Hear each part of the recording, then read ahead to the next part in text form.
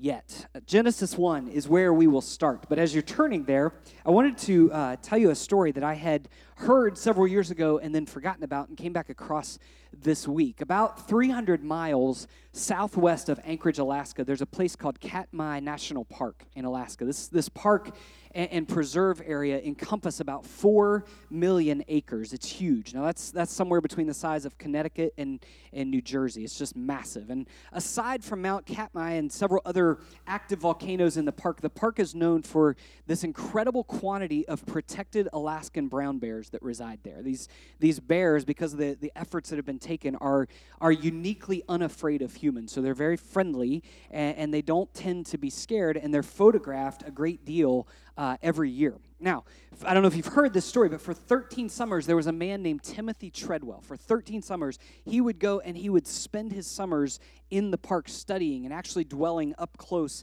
and personal with the bears there. We have a picture. That's Timothy, and there are times where he's touched the bears, he's been up close to them, and he had this mission to protect the bears that had come really because of his own survival. He had overdosed on heroin, and after his own recovery, he just felt pulled to go and make a difference in this area. Now, Treadwell was, like I said, very personal. He would at times touch them. He would play with the cubs. You can find these videos. And though many of the park officials would see Tim and they would tell him, like, you're breaking the natural barriers, the rules to maintain safety, you shouldn't be doing this, he considered himself to safely be studying them. So after 13 summers, listen, this is crazy, he had over 100 hours of video footage of the bears.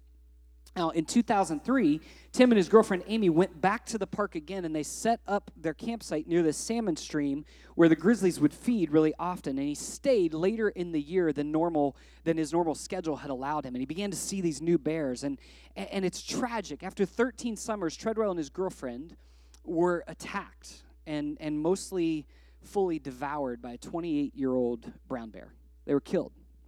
And a video camera was recovered at the site with only their voices. The documentary that tells the story is Grizzly Man. You may have heard of it or seen it. But Treadwell's story, I think, this tragic story, tells a vivid picture of something that many scientists have argued for decades about animals. See, certain animals were never meant to be domesticated, right? They were never meant to be tamed.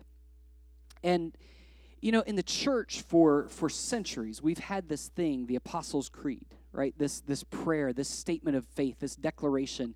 And within this statement of faith, it's been used within the Christian church that it professes a faith in the right belief about the nature of who God is. And the Apostles' Creed tells us to our belief in God the Father and God the Son and God the Holy Spirit, this Trinity existence of who God is. And for centuries, this creed has been used kind of as a guard or measuring stick. If you believe this, then you are truly a Christian. You are truly someone who has the essentials of faith down. Now, here's the thing. What I want to suggest today, though, is that it may just be possible that the church, capital C church, not just our church, the church, have domesticated the nature of God in a way that was never meant to be domesticated. Like Timothy Treadwell, I think we've set up camp in the middle of God's being, thinking it was safe for us. And all the while, we're missing just how dangerous the ground we stand on really is. If you've read C.S. Lewis, the great writer, theologian, he wrote a series of children's books called The Chronicles of Narnia. And then in Narnia, the great lion Aslan represents God and what Lewis understood God to be like. And one of the children in the story nervously asks a character who's familiar with the lion. He looks at the character in the story and he says, is the lion safe? Is he quite safe? I shall feel rather nervous about meeting a lion, as many of us would. And this character responds, safe? Who said anything about safe? Of course he isn't safe. And then he follows up and he says, but he's good. He's the king, I tell you.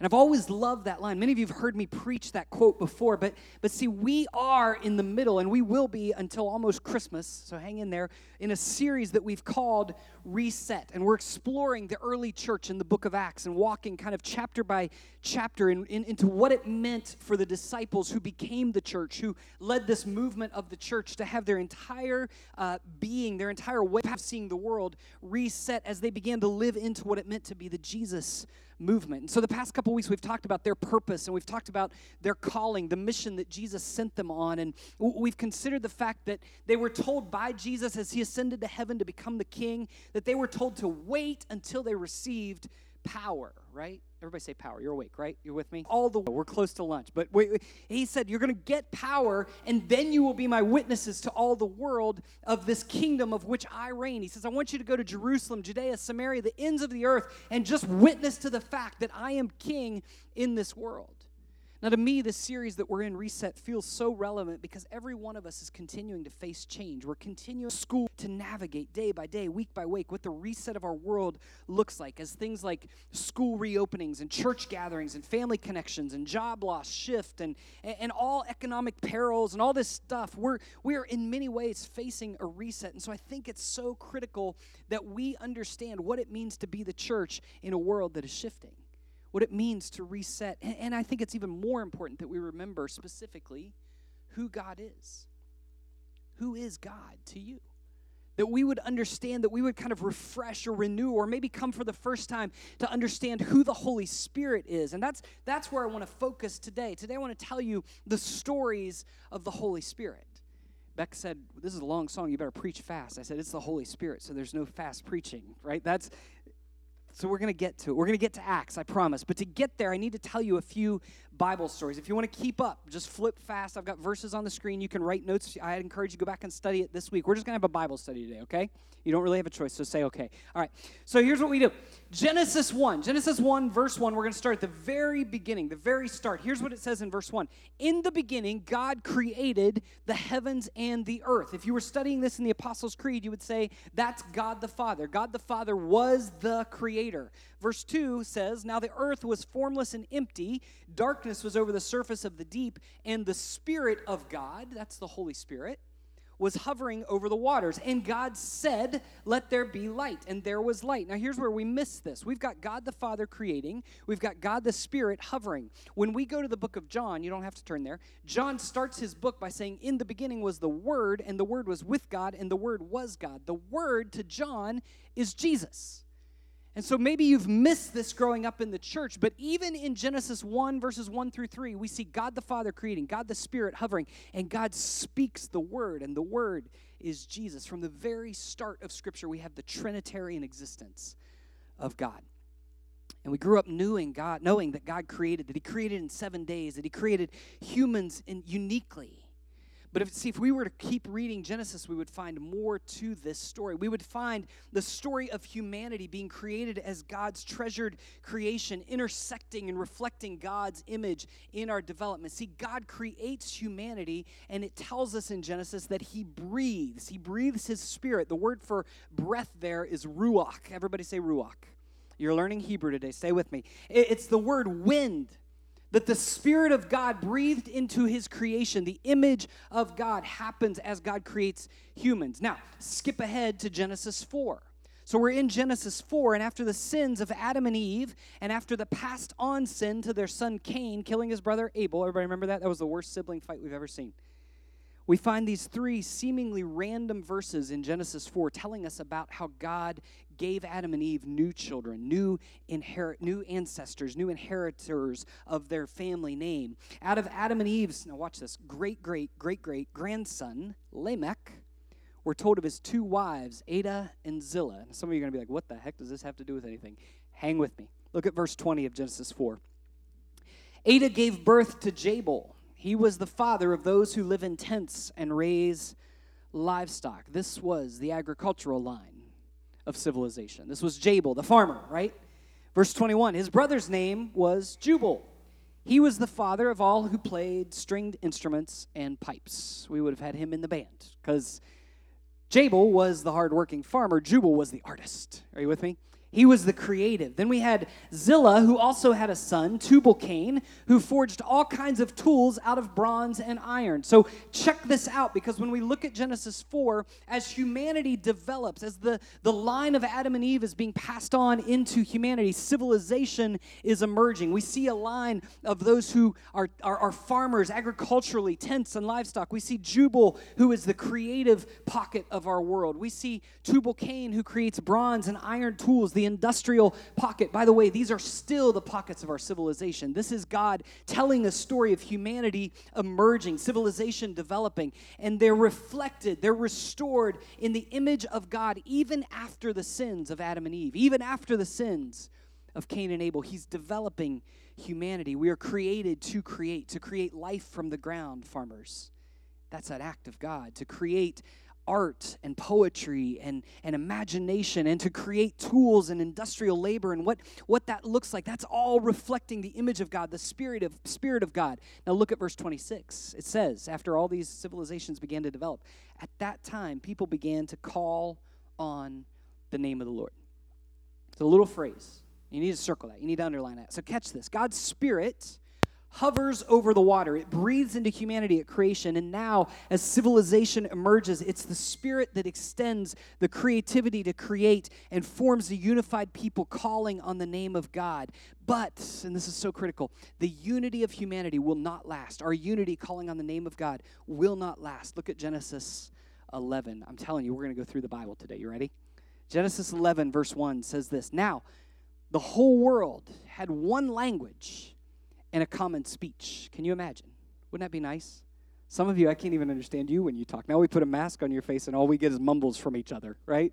But the whole world had one language and a common speech. This is the unity that existed in Genesis 4. They began to call on the name of God, the image of God reflected in diversity, agricultural, industrial, creative, diverse yet unified in worship. But it all turns in this popular Sunday school story of the Tower of Babel. This whole world, humanity gathered across their culture, says to each other, let's build a city with a tower that reaches to the heavens. You remember this story if you grew up in church?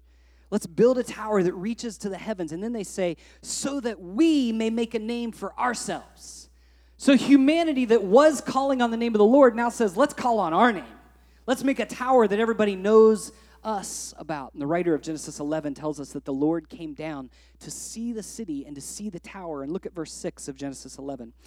The Lord said, if as one people speaking the same language they've begun to do this, then nothing they plan to do will be impossible for them. Come, now check this out. Let us go down. Who is us? Is God schizophrenic?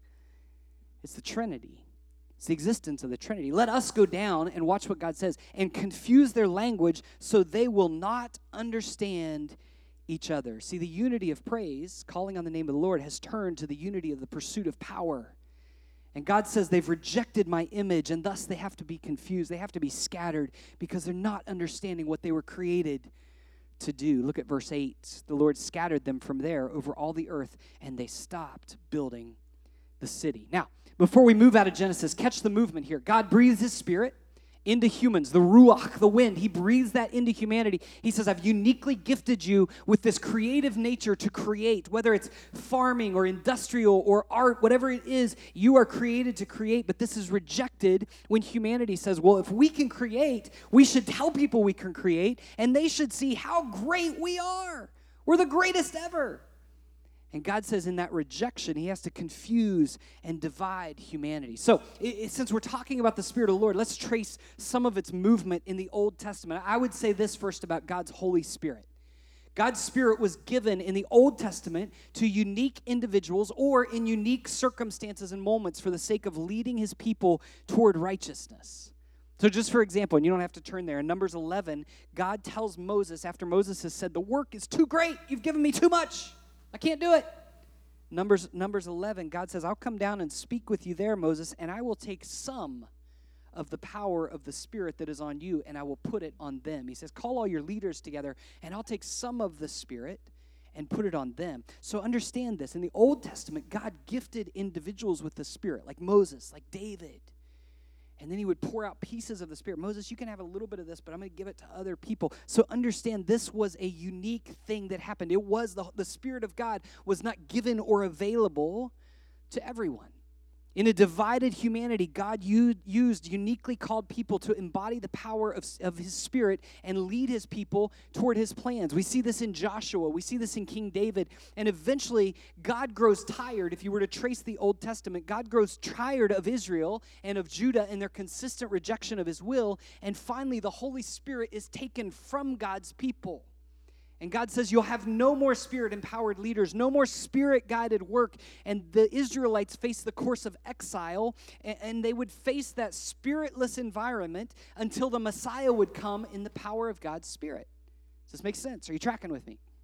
This is why Isaiah 11 when Isaiah prophesies about the Messiah, he says, the Spirit of the Lord. Guess what the word is there for spirit? Come on, Hebrew. Ruach. It's the wind. The Spirit of the Lord will rest on him. Who? The Messiah. The Spirit of wisdom and of understanding, the Spirit of counsel and of might, the Spirit of the knowledge and the fear of the Lord. God says, I will give my Messiah the Spirit. In Isaiah 61, which, by the way, is the very first scripture Jesus quotes in the book of Luke, Isaiah 61, verse 1, the prophecy of the Messiah, the Spirit of the Lord is on me. And so the Israelites, while they had seen uniquely gifted individuals with the Spirit, now in exile, are waiting and hoping that the Messiah, who would embody the Spirit once again, would come to them, because the Messiah would uniquely be indwelt by the Holy Spirit to call and restore God's people and to bless the nations. And watch, Jesus identified himself as this Messiah. Now, we can finally go back to Acts, okay? You with me? Acts chapter 2. We're going to be there for about a second, okay? Jesus' disciples in Acts 2, they're gathered in Jerusalem. They're waiting on the power that Jesus had promised. They didn't really know what it looked like, but they knew he had left them and he had told them, I'm going to send you to the world, but you're going to wait for the power to come. You're going to wait for the baptism of the Holy Spirit. And then and only then would they be able to become his witnesses. So look at Acts 2, verse 1. Here's what it says. When the day of Pentecost came, they were all together in one place.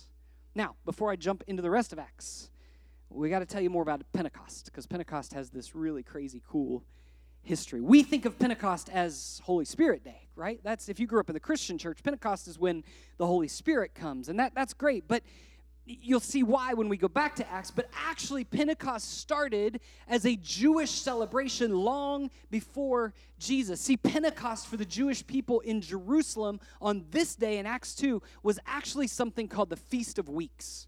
And what it was, this was a time when thousands of people from different countries and different cultures would come to Jerusalem. This is how you might think about this. This is like Strawberry Festival combined with the Super Bowl.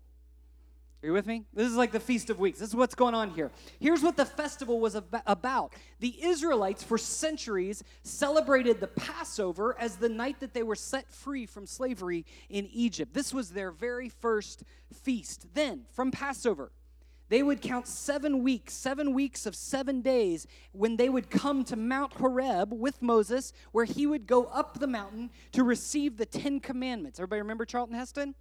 Prince of Egypt, maybe? That we'll talk generations, okay? He gets the 10 Commandments, God's law for his people. And 50 days, that happened 50 days after their liberation from their slavery in Egypt, that they were given the sign of God's covenant love from God himself on the mountain. So at Pentecost, right, the Feast of Weeks, the Jews in the first century would have celebrated God giving them the law. But not only this, the Feast of Weeks was loaded with meaning. The Feast of Weeks was also called the Feast of First Fruits. Everybody say first fruits. And it would have fallen directly in line with the harvesting of the wheat. Some of you are like, this is so boring. Hang with me, it's going to pay off. But there's one more part of this story that the Israelites never forgot. See, while Moses was on the mountain, does anybody remember what the Israelites were doing while he was on the mountain? They were partying with the golden calf. They were rejecting God once again. Exodus 32 tells us that the people created idols of gold to worship. Moses, their leader, was gone. And so their worship, just as it happened at Babel, turned from Yahweh, their God, to their own gods. And when Moses comes down from the mountain, God is displeased. And check this out, 3,000 Israelites die at the hand of the Lord. That's a bad day of partying, just saying. So multiple threads here. For the Jewish people entering Jerusalem during the festival of Pentecost in Acts 2, they were remembering the celebration of God himself, revealing himself to their ancestors at Mount Horeb. They would also celebrate the harvest, the gathering of wheat that would sustain their lives. And underneath those stories would be that ominous threat, the death of 3,000. A harvest, God's revelation, and the immense remembrance that you were not to worship false gods. Okay, let's go to Acts and let's get into this. Acts 2, verse 1. When the day of Pentecost came, the Feast of Weeks, the Feast of First Fruits, they were all together in one place. Now, watch this. Suddenly, a sound like the blowing of a what? Violent wind came from heaven and filled the whole house where they were sitting. They saw what seemed to be tongues of fire that separated and came to rest on each of them. Now, I love that we read this story and you are like, oh yeah, oh, okay. If you were there, you'd be so freaked out. It's tongues of fire separating, resting on you. Your house is filled with wind. This is worse than any news of any pandemic There's something going on here. It's the bear attack. It's not safe. It's a crazy image. In verse 4, it says this, all of them were filled with the Holy Spirit and began to speak in other tongues. The word there is glossa. It means languages as the Spirit enabled them. Verse 5, now there were staying in Jerusalem God-fearing Jews, check this out, from every nation under heaven. And when they heard this sound, this wind, this violent wind, a crowd came together because that's what we do when there's a tornado. We stop and take pictures because we're intelligent human beings, aren't we? A crowd came together in bewilderment because each one heard their own language being spoken. Utterly amazed, they asked, aren't all these who are speaking Galileans? Aren't they Jewish? Do they really speak our language?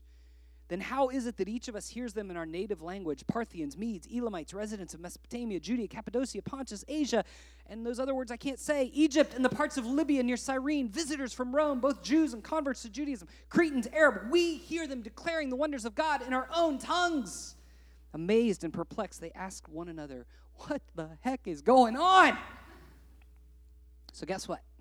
This is the moment, right? This is the thing Jesus told them to wait for. There was no confusion here. There was no sense of, is this what God wanted to do? They knew it.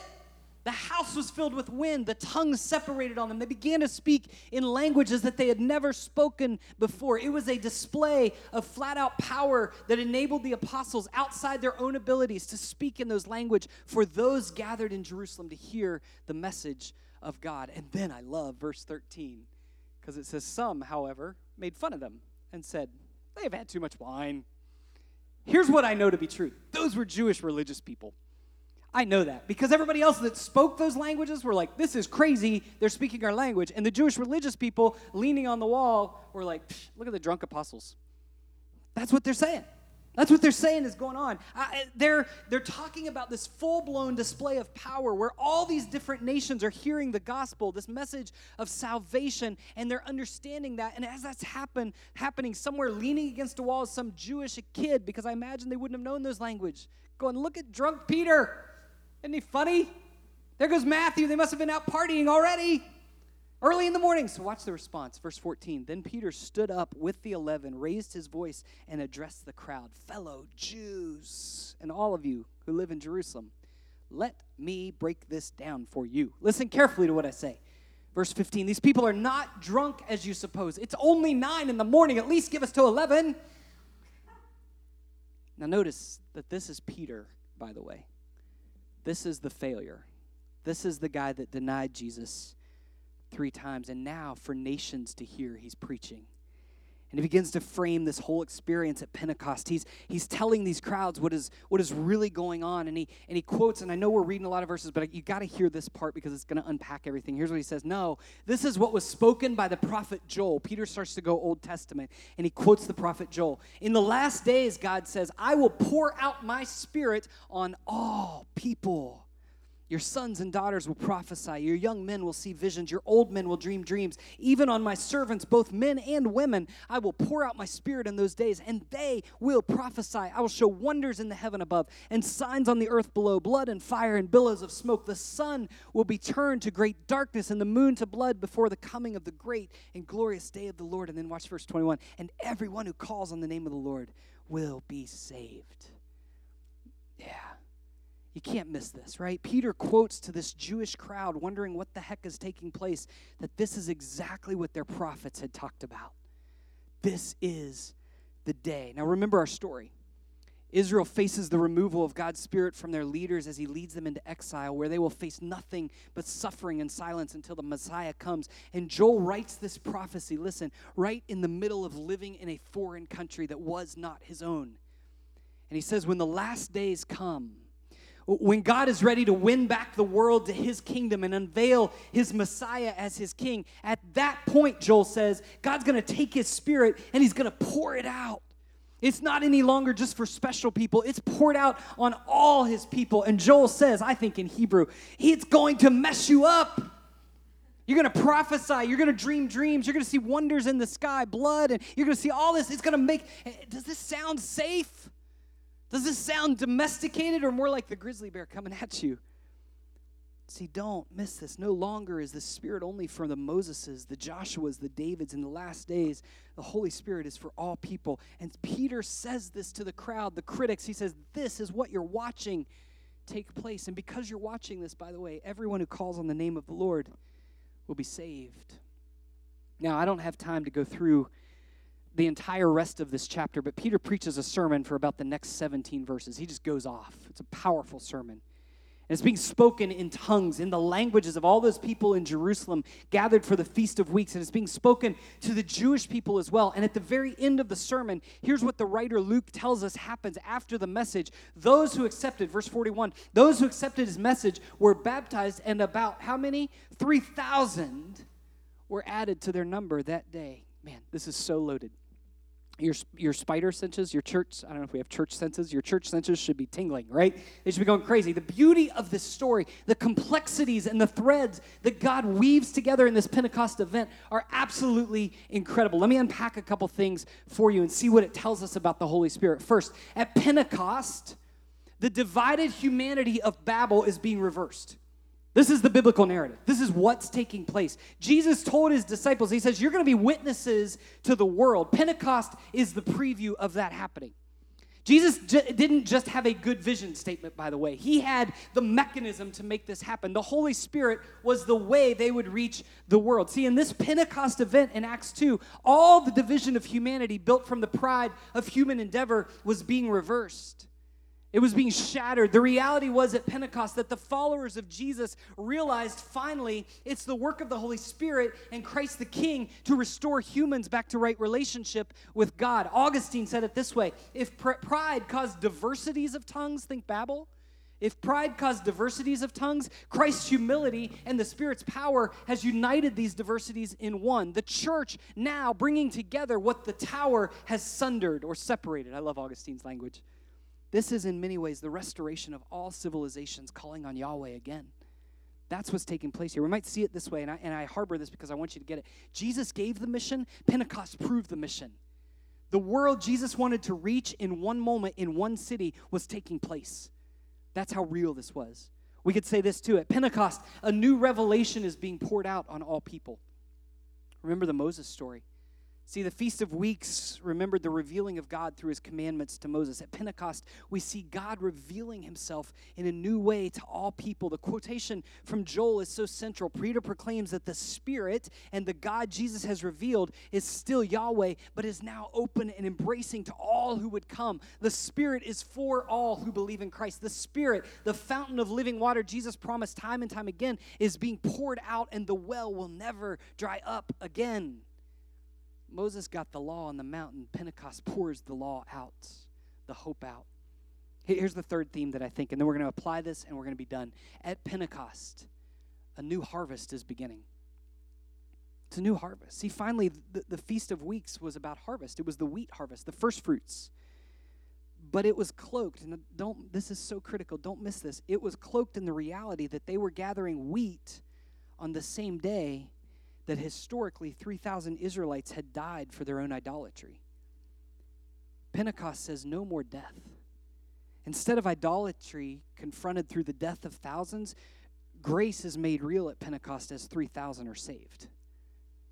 That's the story, the power of the story. This is revival. This is better than any agricultural success. It's souls rescued and restored, lives brought back into the hope of Christ, and it's a soul harvest that will touch the world. So let's draw this down and see what this might say to you. I'm tempted to just walk away now and go wrestle with this for the rest of the week. Sometimes I think we need sermons that are like, to be continued. You're welcome, go, struggle. Go see what it means and come back and tell us. But we're not going to do that. These stories are powerful enough, though, we could. Here's what I think. I think it matters that we understand this reset of the Holy Spirit that took place here. There are three themes, I think, three ways that you might say the Holy Spirit is absolutely not safe, but he's good. Amen? Like the Holy Spirit is not safe, not if you read this story, but he's good. So I'm going to tell you, here's my nice subtitle for my application. I'm getting really Baptist today, okay? So I got my nice subtitle for my application points, and then I'll tell you what I really wanted to call it. Here's the title, Why the Holy Spirit Isn't Safe and What It Means for You. What I really wanted to say was how the Holy Spirit's going to jack you up in 3 short sentences, okay? Here's the first one.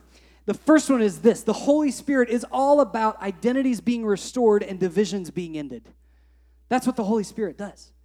The Holy Spirit is about restoring identities. John 14, Jesus tells his disciples in verse 26, he says, "But the advocate, the Holy Spirit, whom the Father will send in my name, will teach you all things and will remind you of everything I've said to you." Now, this word advocate is the word parakletos. We've talked about this before, but parakletos literally means counselor, comforter. It's the advocate.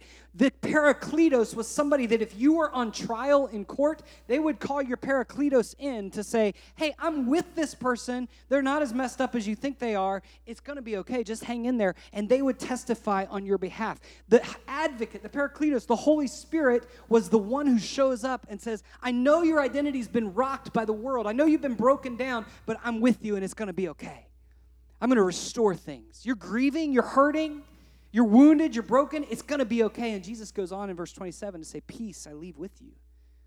I don't think that's just a nice, comforting statement. I think he says, "I'm giving you the Holy Spirit who is peace. I'm leaving peace with you. I'm going to be gone, but the peace is going to live inside of you." Do you know why we sin? Do you know why we mismanage our lives? Do you know why we screw things up and break down relationships? Because we lose our identities. We forget who we are. We forget how much we're loved by God, and we need them restored. And you know how that happens? That happens through the Holy Spirit. Ezekiel 11, the prophet says, "I will give them a singleness of heart and put a new spirit within them. I will remove," I love this verse, "I will remove their heart of stone and give them a heart of flesh." Is that not so powerful? See, the Holy Spirit restores our identities. He brings us back to himself. He brings us back to ourself as God created us. The word repent, actually, if you were to translate it, literally means to turn or to return, to remember who you were, become who you were meant to be. And watch this. Think about Babel. This isn't just about your life getting better as an individual. I love the idea of our identities being restored, but it's not just about you becoming a better Christian. It's about humanity experiencing God's kingdom. It's Babel reversed. See, here's the thing that you got to get. As your identity is restored in Christ, the world's division will be ended as you live into the world. How many of you see the division in our world? Amen? Do you know what the solution is? Can I just inform you, because we're going to talk about this several times. It's not the next politician that you think is going to save the day. It's you living fully into the identity that Christ has given you to live. That's what's going to restore our world. That's what this is all about. As our identity is restored, division will end. So church, hear this. We have a mission, a God-given scriptural mission to bring healing to the nations. Here's one piece of your homework. Google the phrase all nations Bible verses and look at how many times it says all nations. All peoples, all tribes, all tongues. And I want to tell you something, church. I love the church, but we are missing the boat when it comes to God's heart for reconciliation in our world today. And I'm not cloaking that with any political language. I'm holding up scripture for you, saying we are missing the boat if we don't care about what reconciliation means. Babel is about division. It's about scattering. I believe it's where the separation of cultures instead of the beauty of cultures came to existence. With Pentecost, we have the gift of seeing restoration under God's hand come to reality. That's what the story is about. I had the opportunity the past couple weeks to be a part of a leadership training for high school students, about 100 high school students through the University of Charleston. And each group of students was tasked with coming up with a project. And the project was, if your mayor came to you and said, "Fix a problem, what are you going to do?" They could come up with anything. And I'm telling you, I sat on the line and I listened virtually as these kids were sharing. And the very last group said, "We're going to introduce a racial reconciliation curriculum that when you teach history, you're going to teach racial reconciliation because it matters that much." So can I just say this to you? If all of you are okay with just moving on in the world and not acknowledging the sin of this stuff, it's okay because God's raising up a generation that's going to care about it. And I'm not talking politics. I'm talking biblical mission, biblical calling. If we are not willing to break our hearts down and say, "God, show me where my privilege exists. Show me where I'm complicit," then God is going to raise up someone else who does, because that's the story of Scripture. And if your identity is being restored, but the division of your world is not being ended, then you're missing out on having your identity restored. That's what the Holy Spirit does. Here's the second piece. Freedom. Are we preaching? You guys okay? All right, freedom is given. Here's what the Holy Spirit does. Here's how he messes you up in the best way possible. Freedom is given and people are empowered. See, the word for spirit is wind. It's new breath, new life, the movement of God's work. Paul says this in 2 Corinthians 3. But whenever anyone turns to the Lord, anyone, it's not select few, it's not the Moseses, the Davids, the Joshuas. When anyone turns to the Lord, the veil is taken away. And then he says this, now the Lord is spirit, and where the spirit of the Lord is, there is what? Rules. Church. No, there's freedom. Are you walking in more freedom? I keep harping, but Peter found freedom. He was no longer a failure. He was no longer a fraud. His identity was restored, and here he stands up to proclaim hope because he's freer than he's ever been. Do you want to know if God's working in your life? You want to measure whether God's working in your life or not? How's your freedom? Are you freer than you've been in a long time? And you know what comes after freedom? It's empowerment. People who are free exercise their gifts. Insecurity goes away. You know what I notice about second graders and seventh graders? Second graders, I ask them to sing for me or do a talent show. Everybody wants to do it.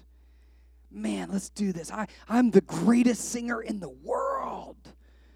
No, you're not. Your mom just thinks you are. You know what I noticed about seventh graders? None of them. We can't do that. See, freedom empowers us. Freedom allows us the confidence, the courage to live as God calls us. And friends, in our churches today, I think a lot of time we have intellectual belief, but we have people who are in slavery to their own insecurities. Because we think only the pastor can be the spiritual leader. Only the small group leader knows what they're doing versus the empowerment that God's Spirit gives to us. Here's the final part of this. The way the Holy Spirit messes us up is that the harvest is promised and the mission is catalyzed. Let me say this one more time. See, the work of the Spirit is never just about you. It's never just about you. Revelation 22, the writer says this, the Spirit and the bride. The Spirit is the Holy Spirit. The bride is who? Anybody know? It's the church. We're the bride of Christ. Look at how this intersects. The Holy Spirit and the church say, come. And let the one who hears say, come. Let the one who is thirsty come. And let the one who wishes to take the free gift of the water of life. See, friends, the Holy Spirit promises a harvest because God wants to draw people to himself. He wants to reach people. How many of you, just be honest, how many of you know someone who doesn't know Jesus? Put your hands up. This is not a hypothetical question. You know someone who doesn't know Christ. How many of you have worried for them, longed for them, wished for them, prayed for them? Can I just tell you, that's the Holy Spirit at work in your life. If it wasn't for Jesus, I wouldn't care about anyone. There's no way I would. I'd go pursue my own ends. I could make a lot more money. I got a good brain in my head. But the Holy Spirit catalyzes something in us that says, don't quit praying for the people around you. Don't give up. Keep praying. Keep inviting. Keep responding when you're led. See, the mission of God through the Holy Spirit is catalyzed in us. Who is it that God wants to draw? How does he want to use you? Timothy Treadwell was devoured by the thing that he tried to domesticate. He held a set of beliefs about those bears that were just not true. See, friends, I want to challenge you today. Don't do the same thing with the Holy Spirit. Don't think God's work is limited by your own mindset or by the boxes you've put him in. His Spirit, if you will surrender to it, wants to devour you in the most beautiful way possible. God's Spirit wants to consume your life, to restore your identity, and use you in the gospel of redemption. He wants to give you freedom and empower gifts in you that you've never known. And he wants to unleash you on a mission that will reach the world, starting with the people around you. But sitting in the wild, thinking you can touch the Spirit of God on Sundays without being consumed, there's no way. I'm going to challenge you, friends. Let the Spirit reset what's going on in your life. We're in a time where everybody's worried about themselves. Everybody's worried about what it means for them in the middle of this pandemic or for their kids going to school. We got all this stuff that we're consumed with. And I want to say to you, what would the Spirit came if that wind came in here and said, stop looking at yourself and look at the mission that I've given you right now. Look at the thing that I've given you to do, to be faithful to right now. I'm going to have the band come. And I want to ask you these questions as they come. And I want you to think about this. What is the Spirit saying to you today? And that's not some kind of weird spiritual ethereal language. That's just me saying, what is God's Spirit saying to you? I know some of you maybe have been in churches, or you grew up in churches where it's like, well, they get a little wacky. They get a little out there when it talks about the Holy Spirit. Like, well, I don't really understand. Can I just say to you, Scripture says you have the Spirit of God in you right now. Amen? Like, you have the Spirit of God, if you follow Christ, living in you right now. Now, I don't know about you, but my spirit tells me stuff. Like, my own spirit tells me stuff. Like, hey, you need a Whopper right now.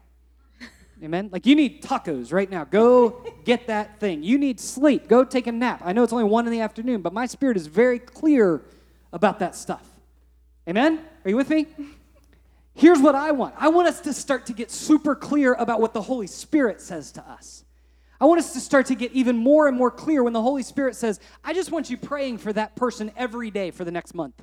I don't want you to quit on that. You raised your hand. You had somebody that you know that doesn't know Jesus, and really, I want you to just pray for them. And then, guess what? In the next course of that month, I may put you in a place where you're having coffee with them, and you get to share something with them. You don't have to be a theological expert. You just have to be a faithful person who loves Jesus and trusts His Spirit. Where is it? Where is it that you need your identity restored? Where is it that you need more freedom? Where is it that you need more empowerment? Where do you need to work for unity that you haven't been working for unity? Where do you need to catalyze the mission? And I'm giving you a really practical chance to respond, because here's what I would typically do non-pandemic Sundays. I'd give you a note card, and I'd have you write those things down so that you name them, and I'd have you bring them up and put them on the altar. So we're going to do it a little differently, okay? I'm going to put my phone number up, and I'd love, as you pray, text. Where's God calling you? Who's God calling you to pray for? Because it's not me. I'm not going to judge you. You don't get a grade. You know what I'm going to do? This is what the Spirit's saying to me. I'm going to pray for you this week. I'm going to pray for those names. I'm going to pray for the people that you're saying, I think God wants to do something in their life. I'm going to lift you up as you say, I need my identity reshaped for this. I'm going to lift you up as you say, I need to learn a lot more about this conversation of race that is sweeping across our country because I've made it political and it's biblical. Whatever it is, text it. If you're not comfortable texting me, text someone else that you trust and say, church is weird, the Holy Spirit's messing me up, and I'm going to text you because I want you praying for me this week. Whatever it is, let's respond to what the Spirit of God says. Let's stand and pray together.